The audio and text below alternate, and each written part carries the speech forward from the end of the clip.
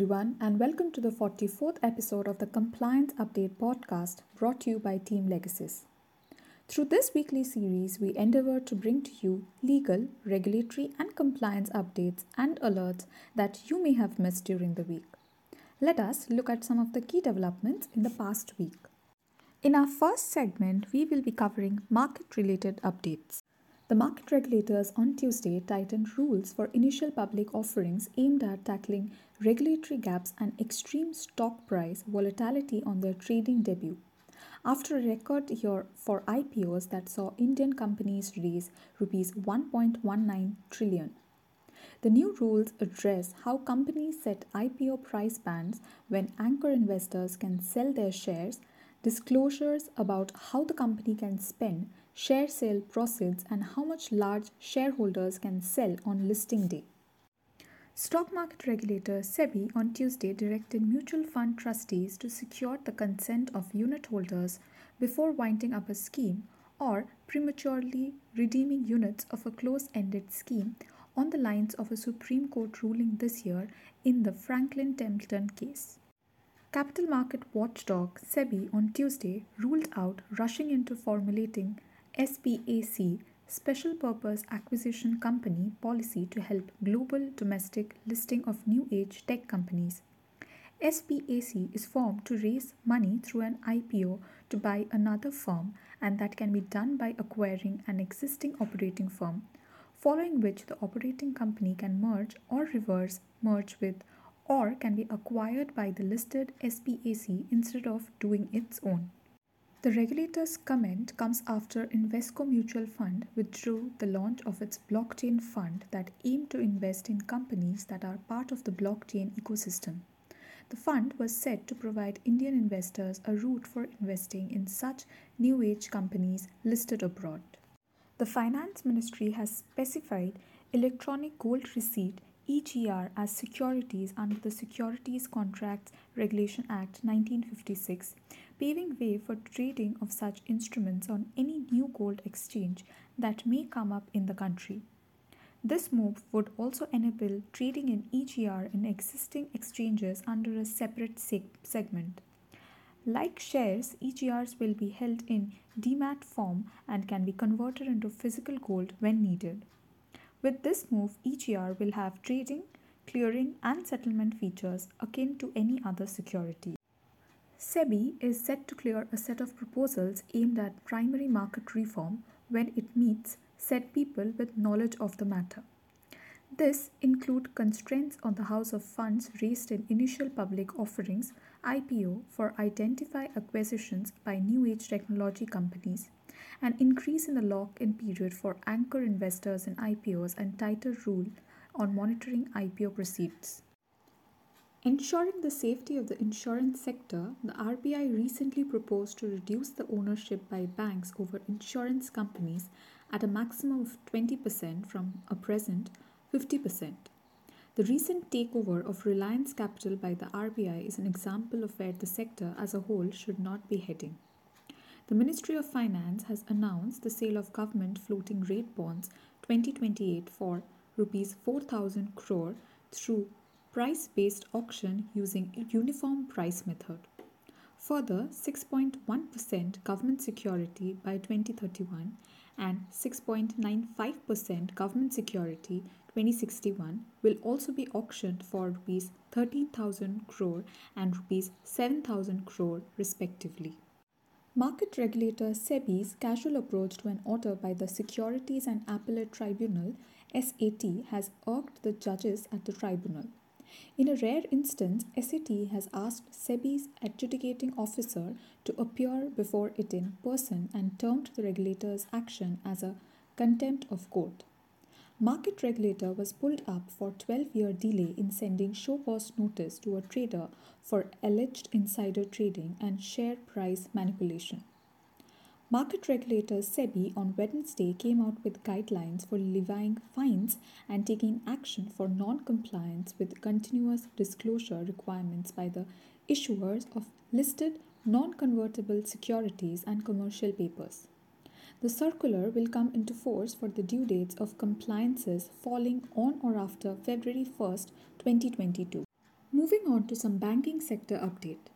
At the request of the industry, the RBI has extended the deadline for wiping off card data on merchant sites and applying tokenization by another 6 months as merchants and payment companies expressed their inability to meet the December 31st deadline.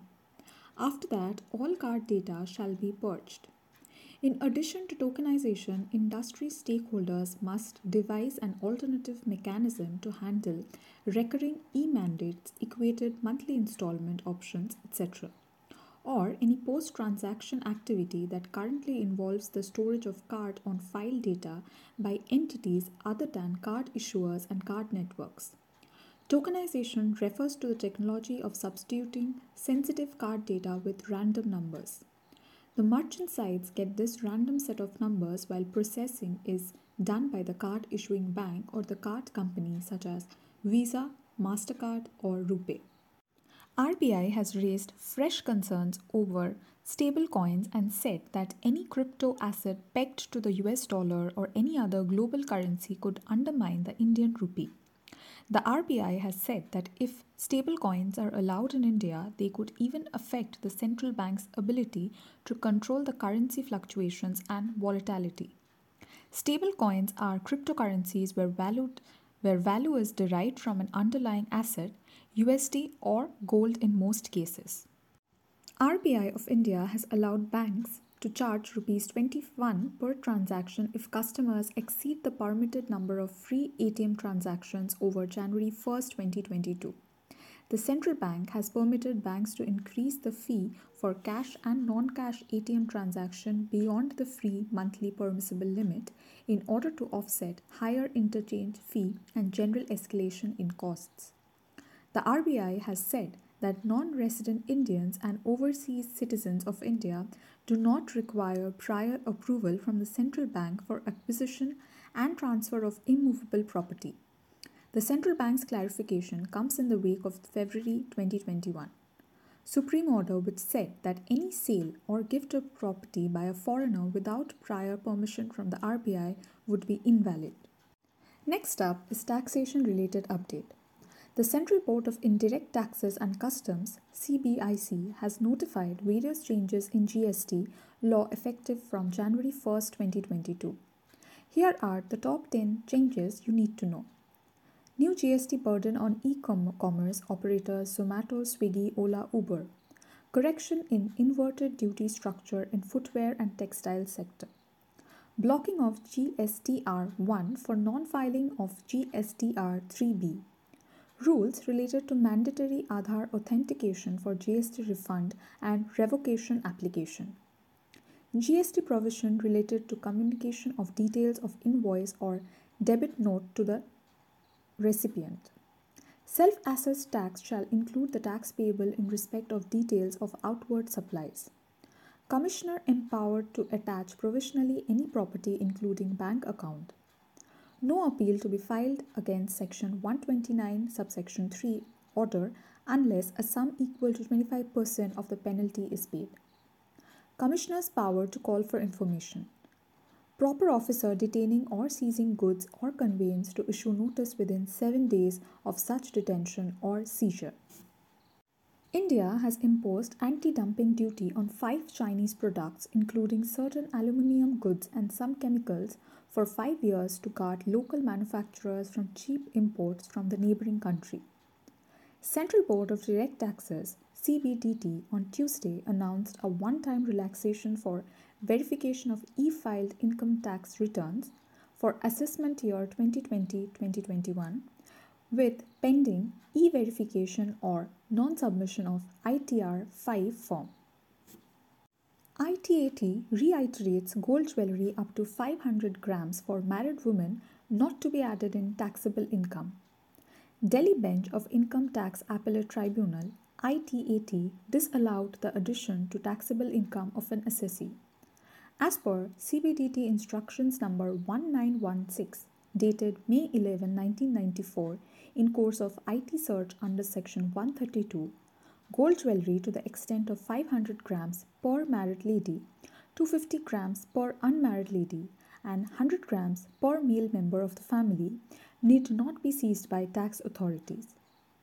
The Central Board of Direct Taxes has notified a one-time relaxation for verification of IT returns that were e-filed for the financial year 2019-20, which remain pending for verification and processing.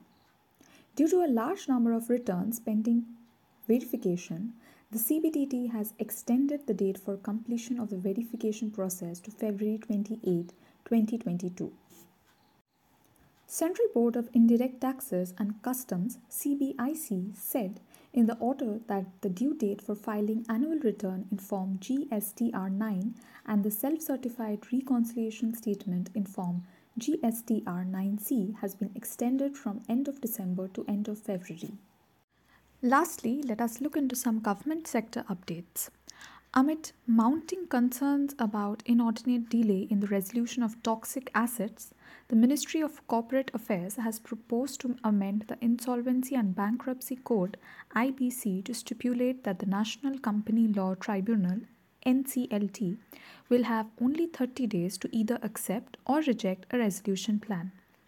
If the adjudicating authority fails to do so within a month, it has to, quote, record reasons in writing for the same, unquote.